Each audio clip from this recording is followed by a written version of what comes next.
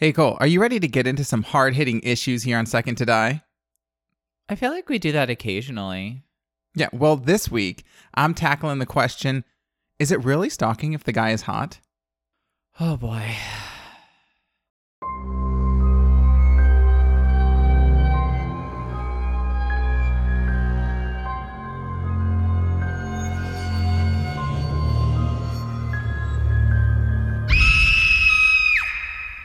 Welcome to Second to Die, a horror fiction podcast where we talk about lots of things. And sometimes horror. And sometimes horror. I'm Max. And I'm Cole. And this week, everybody, so Valentine's Day is coming up. I guess I should put that in there. And so I thought that I would try to do a Valentine's Day movie. Is it tomorrow? Yes, it's tomorrow. So I'm doing a Valentine's Day movie. And originally, and I know I told you this already, but originally I was going to just do My Bloody Valentine, which is a 1981 film. It's a horror classic. Remade in 2009, but whatever. But I thought that was too obvious, so I didn't do it. And in retrospect, I don't know if I made a good decision because I know that movie is good. And this movie I thought was going to be okay, but it wasn't great. So as people may have known from the title, or maybe not because it's not like a well-known movie, I'm doing a 2019 movie called Down. I also just realized that this is 2019, so technically I am not supposed to give away the ending as per my own rules. We'll see if I do that or not. It's part of the Into the Dark series, which is where I got my Thanksgiving movie from, the Pilgrims movie. If you're interested in hearing more about that, then just go listen to the Pilgrims episode. I'm not going to talk more about that series, but I liked Pilgrims so much that I thought maybe I'll give this one a shot. Even though I read a review that said this is the worst in the series, I decided to give it a go. And actually, Bloody Disgusting said this movie was okay. And I agree, this movie is very, very okay. Oh boy. So I'm just going to jump right into it. There's not a lot of backstory because it's a modern movie, and so there's not enough time to build up like cool, quirky trivia. And I know you have a lot to talk about, so. I do. I have so much to talk about for mine. Okay, so the basic premise of this movie is two people who get caught in an elevator. I'll just point that out. That's why it's called Down. The poster for it is like bloody elevator buttons. Okay, I'm on board. I've gotten trapped in an elevator before. Have you really? Yeah. So after Hurricane Ivan, which hit like Alabama and the Panhandle of Florida the year before Hurricane Katrina hit here, the condominium that my family owns property in was getting renovated, and it had like just gotten power back, and we were kind of making a visit as the renovation plans were starting, and we didn't realize that the elevator was being tricky, and I was in the elevator, I think heading down to the first floor for something, and I got trapped in it. By yourself? Yeah. Thankfully, I had my cell phone, so I just called my mom, and they were able to call the property manager, and he had, you know how elevators have that little hole on the outside door? You may not have noticed, but basically every elevator has a hole on one of the outside doors. That's actually a keyhole. Mm-hmm. And he had the key, so he was able to like force it open. It did take him like 15 minutes to get there. Like, I was just chilling in an elevator for 15 minutes, but you are fully aware of how close I am to my mother. She and I just talked on the phone for 15 minutes while I waited. My mom and I are super close. We talk every week and have a tendency to talk for multiple hours at a time. Yeah, I don't think I would like that very much. I'm not like that kind of claustrophobic. Like, an elevator would be enough space that I wouldn't completely freak out, but I still don't think I would enjoy the experience. I don't remember being super freaked out. Like, as soon as a solution was being worked on, I definitely didn't care. I don't know. I've always been a little bit nihilistic. I also got stuck in an elevator at work. It was malfunctioning briefly and wouldn't open on the attic floor where my office is. And so it went up there and just stopped and wouldn't open. So I just hit the second floor and it went back down and opened. It wasn't like a huge thing. I say stuck. It just wouldn't open on the right floor. And I was like, oh, this is weird. And I just started pushing buttons and it worked. I've been in some shaky elevators before, but I've never had one like full out stop. And I was actually just thinking, now my office building doesn't have an elevator, so I would never run into that. Yeah. Anyways, okay. So that's the basic premise of this movie. I'll point out the movie starts, as I always like to begin my segments with. We open up on a nice big dark shaft, an elevator shaft. And there's flashes of what looks kind of like this like crashed elevator car or something. You don't really know what's going on, but there's like blood on the elevator and there's like debris and shit like that. I'm picturing like sparks flashes lighting things up. Kind of like that, except it's not. It's very dimly lit. Yeah. It's like emergency lighting. Okay. I'm on board. And then it just like cuts away to an office building. And it's like very clear that the intention is to show you like, this is the end, and now we're going to go back and show you how we got here. And I hate that bullshit. Also, it has no place in a movie like this because there's no like twist. Like it shows you this crashed elevator. You already know the movie is about people getting stuck in an elevator. So I don't know. It's like, this doesn't tell you anything interesting. And I hated it. So I was already a little bit annoyed at this movie. Okay. So then we go to an office and there's this girl, Jennifer. She's played by Natalie Martinez. She's writing, you basically see her writing an email to her boyfriend, Derek. She's the last person in the office on her floor. And she gets into the elevator, starts to go down. A couple floors down, there's this guy his name is Guy. And, which is a real name. I'll give it that. But it's very confusing for when you narrate things. A guy named Guy. He's played by the wonderfully attractive Matt Lauria, who looked kind of familiar to me, and I looked him up, and I actually really don't think I've seen anything that he's in, but he's been in a lot of episodes of different TV shows and is in this show called Kingdom, which I've not watched, but he looks like smoking hot in it. He's got like lots of tattoos and shit. Hold on. What's his name? I'm going to Google him. Matt Lauria, Lauria. Oh. Okay, daddy. Yeah, and I mean, when I say he's hot, I do mean hot in kind of a very standard, typical, boring white guy kind of a way, but enough to get you there for sure. And in some of the shows, he's a lot scruffier and tattooed and looks good. He looks good. Yeah, no, I'm on board. 10 out of 10 would ride that ride. So, okay. So he jumps onto the elevator a couple floors down. And they're going down. And, also, it's Valentine's Day. This is another thing about this movie. This is the Valentine's Day selection because all of these Into the Dark movies sort of focus on a holiday. And you know this because when they show the offices, there's like Happy Valentine's Day decorations. And this is supposed to be like a big business firm. I'm assuming like New York style office.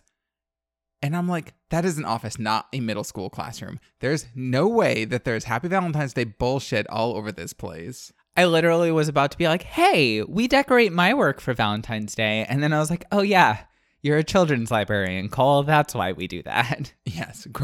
I've worked in many an office setting, and no one I work with has ever put Valentine's Day decorations up. I've seen people give like candy to other people or like replace their like silver Hershey's Kisses with the red Hershey's Kisses. But like office settings just don't do that. Like not Valentine's Day. We this is so funny because I don't think she listens to this, but my assistant, she always has like a Christmas setting. I don't think I've even told you this, even though you've been in this office. She always has like a Christmas setting up on the file cabinet. It's like fake snow and like a Christmas tree. I don't think that ever disappears. Like year round? Yeah. Oh now my that God. I'm thinking about it, it's either that or it's like for many, many months. I love your assistant so much. She is literally the best. First of all, she's an amazing assistant. Yeah. Like, absolutely incredible. She's so good at her job. But she's also just one of the genuinely sweetest people I've ever met in my entire life. Like, she's just really nice. Yeah, she is fantastic. I mean, I literally could not do my job without her, and she helped me, which is why I try to be really nice to her. She also came to our wedding, which was great. She did. Okay, so that's that. So then, of course, they get into the elevator and start to go down, and they're going down to like the subterranean parking floors, and the elevator, of course, stops. Obviously. They try to hit the alarm buttons to the elevator, but like none of the alarm buttons are working or anything like that. So then they're just kind of sitting there and like chit-chatting. And I'll point out that the person who plays Jennifer, she's also very, very pretty. So of course it's like two attractive people stuck in an elevator. What could possibly go wrong? I know, right? So very quickly, this movie addresses something that I've seen this concept done a few times. The one that comes to mind just right now is the movie Devil, which is a bunch of people trapped in an elevator, and one of them is the devil, but you don't know who. That movie, actually, people hated that movie. I thought it was okay. But this movie addressed an issue that I've always had with the whole like shtick of people getting trapped in elevators, which is what happens if you have to like pee or something? Because very quickly, Jennifer's like, I have to pee. And it's kind of this like weird scene where she's going to, and he's all like, just do it, I'll turn around. And she's like embarrassed by it. And long story short, she ends up peeing in a thermos. It's not that interesting, but for the fact that at least they addressed that. That's nice. I do like a touch of realism with my horror. However, oh God, like 2 days go by and none of them have to like, well, I say 2 days. It's Friday night when they get in, and the end of the movie, I believe, is Sunday. Oh, it's early Sunday. So it's basically like 1.5 days, all Saturday. 36 hours. Yes. And I don't know how else to put it other than like none of them have to like drop the kids off at the pool, which seems like either they're not getting enough fiber in their diet or maybe it's like a stress reaction, but they really should probably supplement something. You need to eat a banana. Also, slightly unbelievable, New York City is a very like workaholic city. And the fact that no one went into work in this entire office building all day on Saturday. Yeah, actually, it was really funny because they also said something about how like nobody's going to come find them until Tuesday because of like, I guess the holiday. But I'm like, oh, President's Day. It was President's Day on Monday. They mentioned that as well. Who the fuck gets President's Day off? I want President's Day off work. Absolutely nobody, especially not in those type of like big business firms and shit like that. Yeah, no. I mean, when I was working in private legal sector, I was expected to come in basically 7 days a week, but that's another story.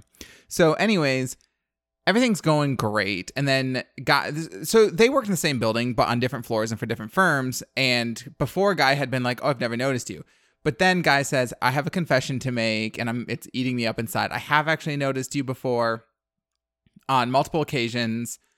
He's like, because I can't really help but notice you because blah, blah, blah, how you look. And if he were not hot, this would be creepy, but he is hot. So Jennifer is like, okay. And like flirts back with him, right? Of course. So they're passing the time. And then all of a sudden, like Jennifer is like, what do you want to talk about? And they end up deciding to talk about sex. I don't know how this happens, but it does. The only reason I'm even bringing up this part of the movie is because she's like, let's talk about the craziest places we've ever had sex. Let's talk about sex, baby. Let's talk about you and me. Well, so he is trying to act all like bashful and he's like, I don't really have any stories. And she's like, I'll go first. And so the craziest, wildest place that she's ever had sex. Oh, God. You'll like it. Is in the library. No, I won't like it. Don't fuck in libraries. We have to hear it and stop you. Is that the hardcover fiction section? Okay, I have written that incident report. No, but seriously, don't fuck in libraries. Please, and don't masturbate outside of them either. I've written that incident report too. So, okay. There's not really anywhere to go from there, so just keep going. No. So he kind of makes up the story. I'm not going to talk about it. It's dumb. And it comes into play later. I'm not going to talk about that either. So anyways, long story short, they end up kissing and then they end up having sex, which is, I don't know. I guess it's okay. This elevator, by the way, I'll just point out, is actually quite big. Like, it's not like one of those like smaller elevators. Like, there's enough room for them to be laying down. It's like a big corporate New York, probably like needs to fit 20 people in it sometimes elevator. Yeah, I've been in giant elevators like that. I know what you mean. Yes. So then they have sex. I'll point out that it is 30 fucking minutes into this movie, and the scariest thing that's happened so far is small talk. So. Okay, but that's like really scary. Yeah, well, it's about to get real scary because after they have sex, Guy turns to Jennifer and is like, that was so amazing. You're amazing. No. I could fall in love with you. No, I knew it was coming. No. And then she's kind of got that look of like, normally like if you're in a bed, that look of like, oh, I just remembered I'm late for work. I have to go. And that's when like you start, like you get up and you put your clothes on so fast that like half of them are like unbuttoned and backwards and you get the F out of there. but there's nowhere to escape to. So she just goes to the corner of the elevator with that same look on her face. And Guy is like, what's wrong? And then she basically is like, I can't do this. Like, she's like, you should know that I was planning on going to visit my ex-fiance after this and was going to try to get things back together and blah, blah, blah. And she's trying to be really chill and cool. And Guy has like zero chill and then starts to cry and sob, saying that they're locked in a tiny box together, but it feels like they're a million miles apart. Holy shit. This guy's going from zero to sketch like super fucking fast. And I'm sorry, I don't care how hot you are. Do not cry after sex. Or during sex. That's a story for the Patreon. Anyways, so we keep teasing the Patreon, but we don't actually have one. No, not yet. At this point, at least. Okay, I'm gonna try to get through more of this. So basically, Guy is like terrible. It's weird because there is something about seeing like conventionally attractive people like having these weird freak out moments that you're like, you kind of feel bad for them, but you don't really, which you're kind of weirded out, but you're also like, oh, a vulnerable, attractive person. We should water it and take care of it. You know, if he was ugly, people would be like completely disgusted by him because she starts to feel a little bit bad, but not for that long. I'm already disgusted regardless, but you also know how I feel about crying. Yeah. Don't do it.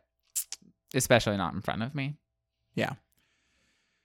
So ultimately, Guy goes from being sad to just like being a super toxic fucking dick face and not taking the rejection well at all, gets super upset and is like, I have some things to tell you too. Pulls out his phone and there's all these pictures of her on his phone. And he's like, I'm not new to the building, like I said, and I don't work on that floor, like I said. I'm a security guard, and I've been watching you every single day. I know when you come in. I know when you leave. I know when you take your lunch. I know when you do everything. And it's weird, but I'll also point out that I did have the thought of, oh, he was like, I work the front desk. I'm not sure that you could see a chisel jaw model like front desk security worker every day at your job and not recognize him. Oh, absolutely not. If there were a chisel, like, okay, I don't work someplace as a front desk security worker, but let's say we got a new security guard at the library. If he was super hot, I would be texting my best friend about it like every day.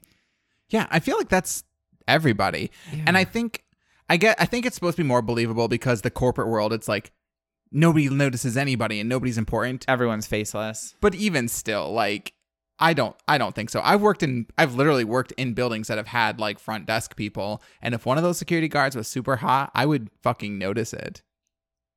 And then if I saw him in a really nice tailored suit, I would also notice that. Yep. I'd be like, aren't you the security guard? Anyways. So then he gets really crazy and he basically talks about how he had planned this whole weekend. And like he had told both the other security guards on duty that he was going to cover their shift. So it was just him. And he planned the elevator stopping and he actually had a key to start it again. And what it was is she had like looked away for a second and he stopped it and then like acted like it was like a mistake. Oh boy. Right. So you're obviously dealing with like a huge pile of crazy right here, right? And this is like one of my criticisms of her. Instead of like being cool about things and being like, okay, well, let's just open the elevator and everything is totally chill, and then like get out and like immediately go to the police about this guy. She's like, fuck you, asshole. I'm going to call the police. You're going to jail. You're going to jail, which is like, why are you poking the fucking beehive while you're in a trapped steel room with the beehive? Also, you've probably faked an orgasm before, girl. You can fake affection. Yeah, I mean, it's self-preservation. Don't piss off an obviously mentally unstable person while you're trapped inside of a small space with them. That's what I'm saying. It's not victim blaming. I'm just saying you could have thought this out a little bit more and controlled your emotions. All right, so Guy does not take this well. Things go kind of crazy. There's like a scuffle. Ultimately, Jennifer ends up sort of like cracking Guy on the head and like gets his face cut open and he gets knocked out for like half a second. But in the process, she also breaks the key panel. So she tries to like she hits him and he like falls against it kind of and like it breaks it. So she can't open the elevator anymore. So that was bad. That's convenient. All right, so I'm going to skip through a bunch of this. Ultimately, guys kind of like, well, they sort of figure out that they have to get out of this elevator either way. So they break open one of the ceiling panels and there's like a door and a ladder. And so Guy boosts Jennifer up because she had been like, I promise I won't go to the police, just like boost me up and then I'll go and do whatever, which is good. That's what you're supposed to do, is like lie to him to get out of the situation. And then she gets up and she turns to him and like flips him off because she doesn't think he's going to be able to get up. Well, spoiler alert, he can get up because it's not that high. And he's also got like super powered rage now. And so like she's climbing up and like trying to get to this door. He's climbing up after her. Ultimately, he pulls her down. They fall through and like they both fall and they crash to the elevator. Then they kind of come to a little bit. She comes to first because she had fell on him. And she basically makes him like give a taped confession on her phone. Side note, the movie never addresses the issue of them not being able to call people. I guess maybe because they're in the underground parking structure, they're like supposedly don't have signal, but it never really says that. Okay. So she makes him give a taped confession on her phone about how like he kidnapped her and blah, blah, blah, because her whole thing is she's going to go to the police about this. He also then reveals that he hasn't always been a security guard, that the stories that he had told her and the person that he had acted like originally are actually him, that he used to work for this big accounting firm, but there's more to it. But long story, the fake sex story that he told her at first was actually real, except that he was having sex with this girl like in his car and he crashed his car and she died. And then he went to jail for it. And basically when he got out with a felony, like nobody would hire him in the corporate world. So he had to be a security guard, which I get the backstory. I get the point of that. But most of those security companies aren't going to hire you with a felony either. So yeah. So whatever. Anyways, okay. I'm going to wrap it up in a second. There's this part that honestly I think is only in here because the movie is so uneventful so far. It sounds like it's like all this is happening really quickly. This is literally over like an hour span. No. And so one of the other security guards comes to the building because he has his girlfriend and he wants to like take her to the roof of the skyscraper so they can like stargaze, which actually is honestly probably something that happens because he has keys there. That's adorable. And she's like, what if other people are here? And he's like, oh, it's just my friend John, the other security guard. So he kind of finds them. Well, John ends up murdering them both because he kind of like sees what's going on. And Guy/John. John, they're the same person. I'm sorry. Oh, okay. His real name is John, but his fake name was Guy. Oh, okay.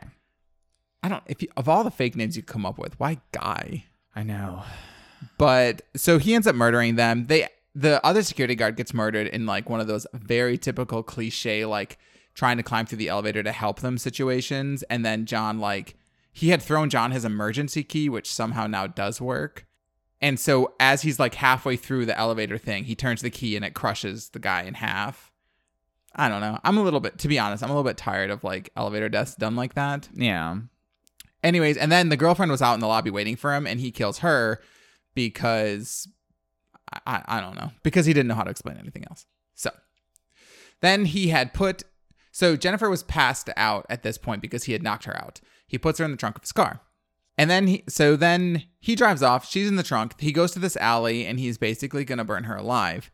This is literally like the last scene of the movie. I'm just going to give this whole movie away. I realize that it's 2019, but like, I don't think people give a shit about this. Wait, so they don't die in the elevator? No. So he drives her to this alley. He's pouring gasoline in this dumpster because he's going to like burn her alive. He opens the trunk and it looks like she's already dead because she's playing dead. She's got like her eyes open and stuff. And he's like, blah, blah, blah. So he turns around for half a second and then she gets out of the trunk and smacks him across the face with a gas can, jumps into the car and then sort of like speeds off, stops the car and is like, wait a second, throws it into reverse and starts to like zoom back towards him. He jumps into the dumpster to avoid getting hit, but she just smashes into the dumpster. She then gets out. She sees him. He's like still alive, but like very, very hurt in this dumpster that has gasoline in it. Then she takes a cigar out of his car, lights a cigar, takes a puff of it and flicks it into the dumpster. And then she like looks with this very like badass look on her face, like, yeah, I'm so hardened and tough and harrowed from my experience, and gets into the car and drives off, and that's how the movie ends.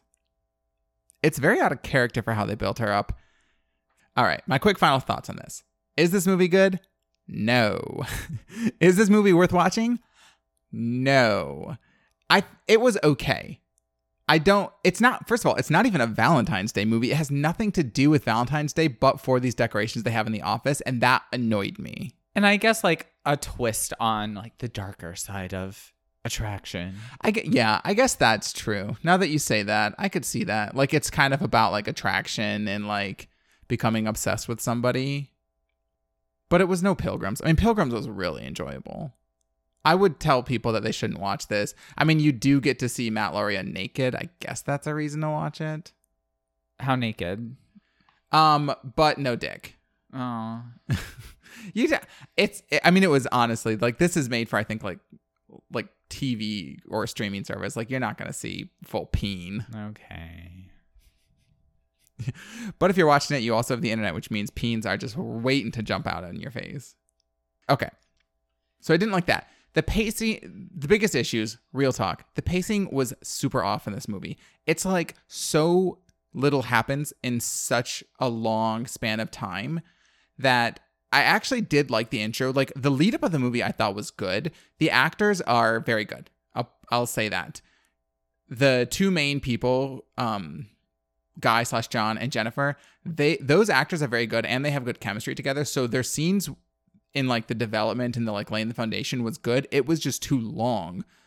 And then it's not like they did a bad job at the other parts. It's just like, it was the writing and the way that the script was done was just like, I don't know. I was waiting there needs to be more twists and turns in a movie like that. If you're going to have a movie that's literally two people in one little box and the only thing to entertain you is like dialogue, there needs to be some fucking like crazy, twisty, turny, Jeffrey Epstein didn't kill himself style, like, drama, you know? That's the real tea. You know what I'm saying, though? Like, I want more to happen, and I think they literally only tossed in that other security guard death because they realized how little was happening in this movie. Yeah, it sounds very lame. Yeah. So there's that. The other positive note, they do deal with a lot of issues of like consent throughout the movie, because there is this whole scene where they're getting mad where it's like they had sex and she's basically like, you tricked me, and he's like, there's kind of this like, I didn't force you, and she's like, it doesn't matter, you tricked me, it's the same thing, like that kind of a thing. So I guess like that's a good little message in it. But I mean, he was hot, so I'm not gonna say anything inappropriate that I'm gonna put in the podcast. So anyways, long story short, it's a very strong meh for me. Good acting, very hot stalker guy, very mediocre film. I would say watch it at your own risk, but probably don't watch it. If you're going to watch a Valentine's Day movie today or tomorrow for actual Valentine's Day, just go with My Bloody Valentine. That movie will not disappoint, I promise. So, enough about my Valentine's Day horror. Now, tell me what you're going to talk about. All right, so I'm actually super excited for this episode. Like, you have no idea. So since Valentine's Day is tomorrow, I thought I definitely needed to do a love story. And believe it or not, it's not between siblings, nor is it between an adult and a child. Well, not in the main storyline anyway. God, I can't believe I read this shit. I mean, okay, never mind. I was going to say love is love, but like, no, I'm not saying that. Curse Be the Child, episode 1. Oof. It was incest and pedophilia all in one. Well, it's just kind of a theme, right? It seems kind of like people, I don't know, it just kind of seems like people are like, what's really horrifying? Incest, pedophilia, whatever. I'm just going to throw this in my book. Like, Yeah. why not just make things scary to be scary? Well, this one does that. Yay. Anyway, this week I am doing the 1996 splatterpunk classic Exquisite Corpse by New Orleans' own Poppy Z. Brite. So, quick side note before we jump in, Poppy Z. Brite's books are still published under that pseudonym, and the older editions still use she, her, hers pronouns. But in 2011, he publicly stated that he uses he, him, his pronouns. So that's what we're going to do here. Trans men are men, trans women are women, non-binary folks are valid. Use the pronouns people tell you to. Respect and kindness don't cost you a thing. The end. Full stop. Yeah. I mean, my thing is like, why not just, I don't know, like, why not just not be an asshole to people? Like, if somebody wants to be called something, like, it doesn't cost you anything. So why not just do it? Like, it doesn't matter. I don't know. I get so upset with that, but I'm not going to rant about it. I will say that I do like Poppy Z. Brite in theory. I have not read Exquisite Corpse nor read any of his books, but Poppy Z. Brite was very big, and people may even know a lot more about him than I do, but Poppy Z. Brite was very big when I first moved down to New Orleans in the long, long, long ago in 1999. 3 years after this book was published. Yeah, so, which I guess makes sense, because back then in the late 90s, the big goth craze, of which I was very into, was Anne Rice and Interview with the Vampire. And so that's obviously not why I moved to New Orleans, but it was a big perk of being down here. But it was becoming so mainstream that in the like really cool, like underground alternative goth community, it was cooler to be into Poppy Z. Brite than Anne Rice. Yeah, and which makes sense because Poppy Z. Brite is considered one of the founding authors of the splatterpunk movement. And whereas Anne Rice's books, because I have listened to the audiobooks or read almost everything that Anne Rice has written, Anne Rice's books tend to be very like they're very like lush and sexual and extravagant, whereas like Poppy Z. Brite's stuff is very gritty and very violent and very dark. Yeah, she's more, by she I mean Anne Rice. Anne Rice is more of the like romantic goth, and then Poppy Z. Brite seems to be more of the gritty, grungy like side of punk things. Goth, yeah. Yeah. Anyway, the cover of this book is whatever. It was designed by Evan Gaffney using a photo called The Lifeline by Blake Little. It is really just like a hand outstretched on a bed sheet. Yeah, I see. It's whatever. Like, it's purple. It's fine. Let's take a look at the blurb. To serial killer Andrew Compton, murder is an art. The most intimate art. After feigning his own death to escape from prison, Compton makes his way to the United States with the ambition of bringing his art to new heights. Tortured by his own perverse desires, drawn to possess and destroy young boys, Compton inadvertently joins forces with Jay Byrne, a dissolute playboy who has pushed his art to limits that even Compton hadn't previously imagined. Together, Compton and Byrne set their sights on an exquisite young Vietnamese-American runaway, Tran, whom they deem to be the perfect victim. Okay. I like serial killer stuff. Yeah. I mean, I should preface this because I'm sure a lot of people are super into it. I'm not like one of those people who like stands serial killers. Like, I've talked to you about this many times.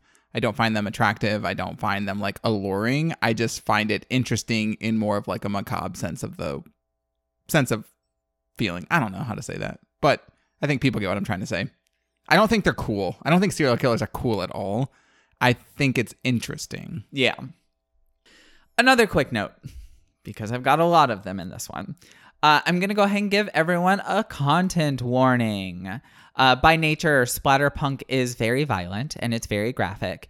But, fun fact, Poppy Z. Brite was actually dropped from his then publishing deals both in the United States and the UK because Exquisite Corpse was deemed too intensely violent and, quote, too nihilistic. Actually, I think the quote is too pointlessly nihilistic. So we're talking gore, we're talking sexual assault, we're talking frank descriptions of the late stages of HIV infections and the weaponization of HIV. It's fucking gnarly, but at the same time, it's really well done. So if that's the sort of thing that you can handle, then it's totally worth reading. Also, before I jump in, I want to talk slightly about the difference that I see between torture porn and splatterpunk. Okay. Because I think they're two different things. I've said in the past that I don't like torture porn, but here I am getting really excited to tell you about a book that was so graphic that the author struggled to get it published. To me, splatterpunk is horror where the violence is graphic, and torture porn is horror where the violence is the point. I feel like splatterpunk uses explicit violence to enhance the plot, but that's just my opinion. Sure.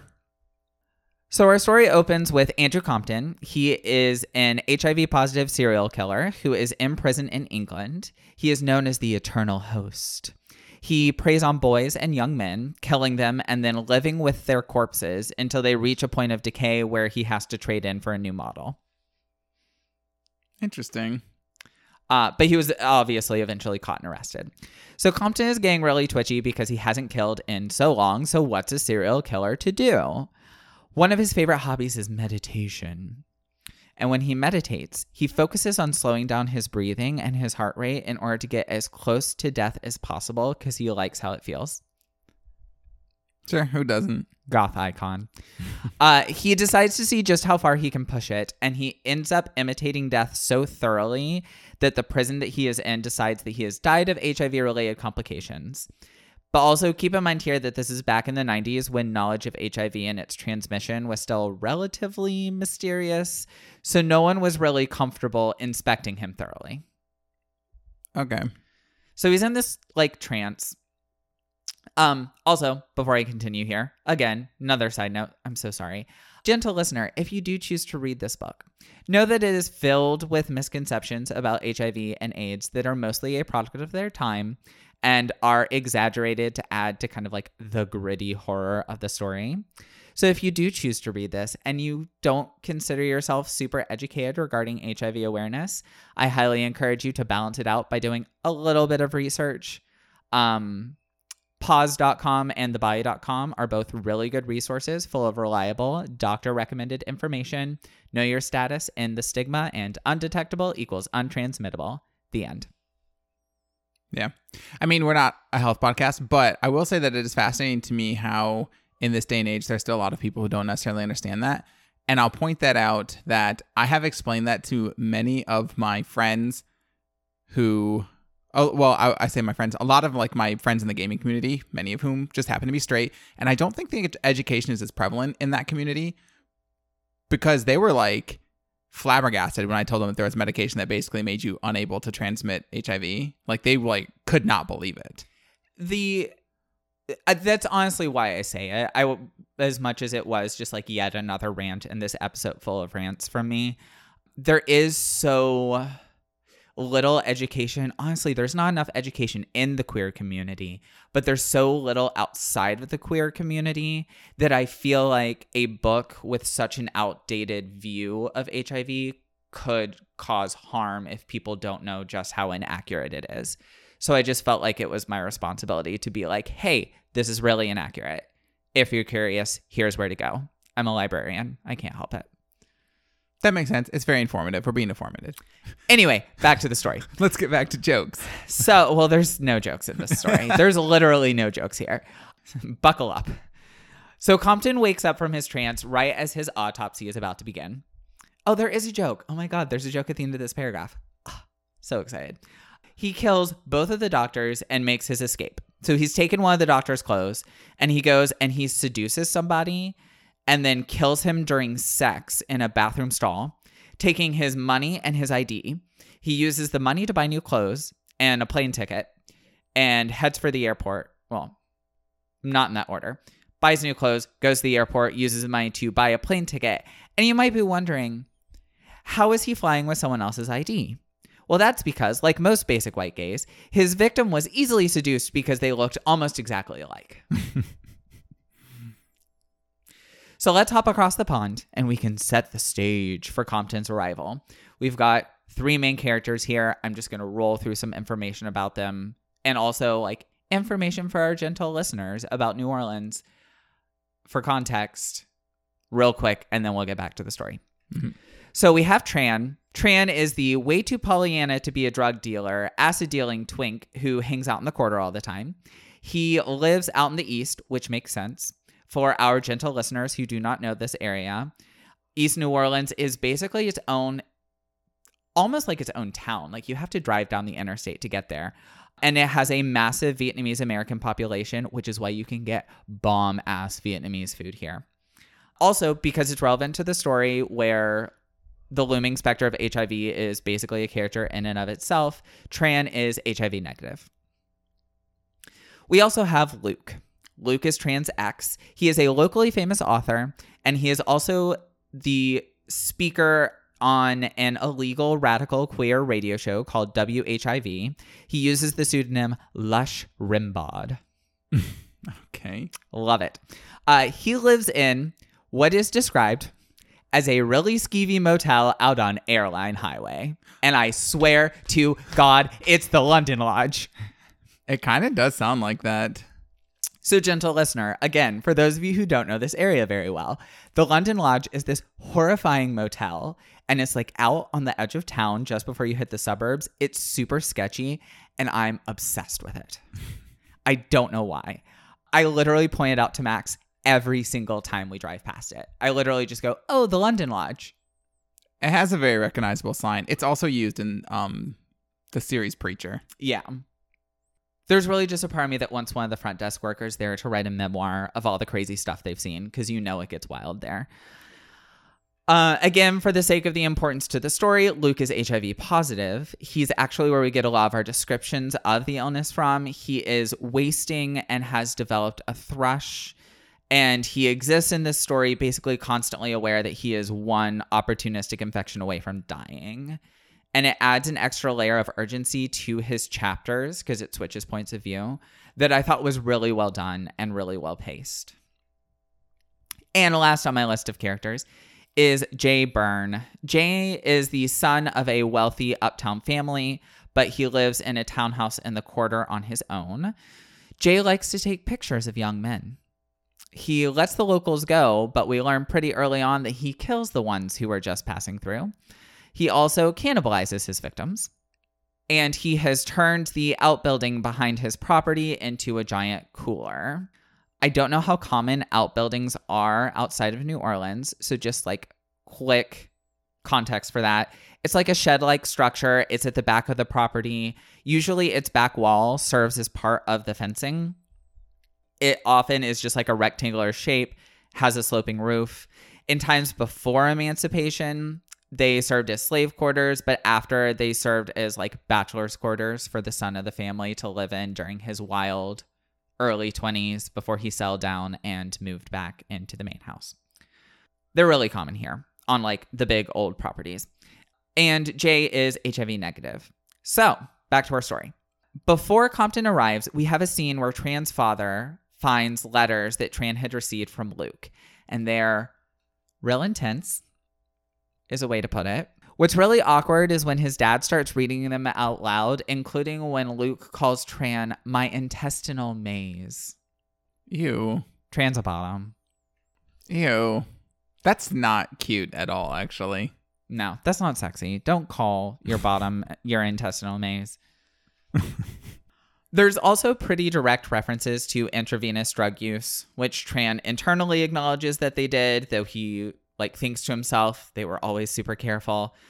We learn towards the end of their relationship that Luke tested positive for HIV and Tran tested negative, and then something happened to break them up. It's a mystery. Tran tells his father he's leaving. He's not kicked out per se, but it seems like Tran is trying to kind of leave on his own terms as opposed to being kicked out. So he makes his way to the quarter and to Jay's house. And all he really knows about Jay is that Jay is handsome and likes to photograph young guys, and that Jay has in fact offered to photograph him several times. So Tran is like, I'm going to use my secret weapon, my sexuality, so that I can have a place to stay, which I make jokes about, but it's actually really sad. A lot of gay teens who are thrown out of their houses resort to doing that. Oh, yeah. Tran is in his early 20s, though. I say teens to shine light on that sad fact. But Tran is not a minor. Like I said, our main plot line does not include pedophilia. And Jay is like, sure. Just come back in an hour. And you might be thinking to yourself, why does Jay need an hour? Does he need to take a shower? Does he need to clean up his kitchen? No, that would be because he has the corpse of a young transient man in his house who Jay has tied up. He scrubbed him with steel wool and washed him with bleach, disemboweled him, and killed him. So Jay needs to carve him up and store him in the outbuilding.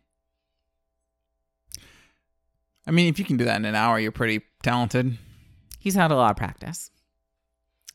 The outbuilding has been outfitted to basically be like a giant walk-in cooler for people who have worked in food service. So he can go cry when he's had a rough day. Oh my God. I have cried in so many walk-in coolers. Really just 3 because I've only worked in 3 restaurants, but so much crying time in each one. Anyway, once Tran gets there, things get pretty hot and heavy pretty fast. And Jay internally is like, I can't fuck you because if I fuck you, I'll have to kill you. So yeah. Also, amidst their passion, Luke's radio show comes on and Tran gets up. He's like sitting in Jay's lap or something, turns off the radio, then curls up in a ball on the floor and starts screaming about how fucked up his life is. Oh, God, gross.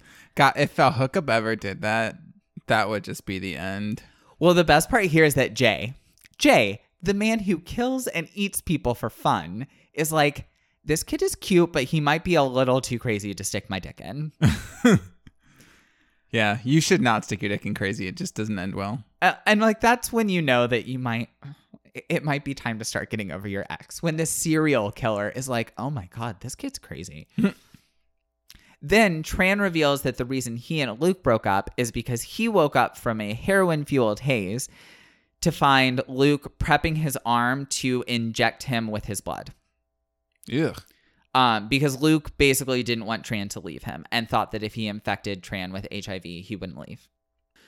Then Tran says that he kept the syringe as some sort of like token.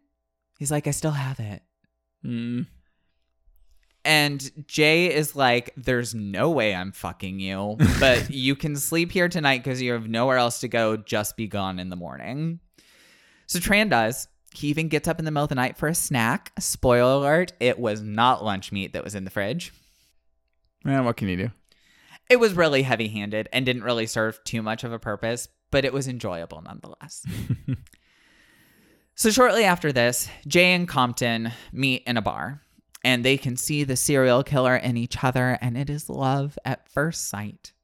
So they go back to Jay's, and Jay decides to test Compton. He cuffs his foot to a table, brings in a corpse, and then drops the key to the handcuffs in the corpse's mouth and makes Compton dig it out. I mean, I could pass that test. I'm no serial killer. Again, folks, if you get queasy, it just gets worse from here. So once Compton frees himself, Jay takes him out to the outbuilding where he shows Compton the joys of eating corpses, and Compton shows Jay the joys of fucking corpses. And they spend the evening eating and fucking corpses. The look on your face is so good right now. But they're cold. That's the best part. I don't think so. No, it's not. I'm not sure it's the worst part either, though. But Compton is totally like, it's really gross. Compton's mindset the whole time is like, they can't leave you if you're dead. Well, or if they're dead. That's true. Technically. But sometimes you want them to leave. Sometimes you do. Sometimes they just don't leave fast enough. Anyway. So they go out to a bar for a nightcap after just veritably glowing from their night of love and corpse passion. And they briefly run into Tran. And Compton is like, he's perfect. And Jay is like, no, he's a local. So they pick up another transient kid instead. And when they cut him open, his insides are spotted and clearly riddled with some sort of disease. So they decide to just have sex with each other. Boo. Consolation prize. Wah, wah. There is a scene in that where Jay tells Compton to take off his condom. And it is one of 2 scenes of HIV transmission in this book that are written like really heavily to be clear that it's like part of the horror. HIV and AIDS are constantly looming over the story of this book. All of the characters are preoccupied with it, and that makes sense. It was the mid-90s. People were dying in droves. Nowadays, HIV is treated and controlled like a chronic illness, which isn't to say that people shouldn't be careful or anything like that, but it isn't the death sentence it used to be. So it was really interesting to read something. I mean, I was 6 when this book came out. So it was really interesting to read something set in a time that I'm glad I never experienced, but that I never experienced. Things get darker than dark here. So they invite Tran over because Jay decides that he wants to provide his new boyfriend with the perfect victim, and they're just going to make the fact that he's local work. So they're all hanging out and they're drinking and they're making out and whatnot. And Compton and Jay drug Tran and then proceed to have some pretty intense foreplay, including non-consensually forcing Tran to swallow Compton's semen, which, because it was in the 90s, was treated as if that was going to be like a transmission scene. Fun fact, unless you have lacerations in your mouth, that wouldn't actually be the case. Between the drugs and the choking, Tran is unconscious. Gentle listener, if you're squeamish, this is the worst part of this episode. Cut forward about 30 seconds.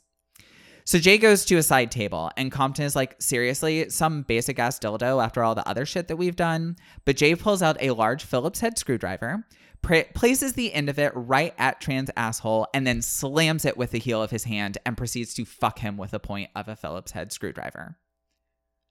Which wakes Tran up really quickly.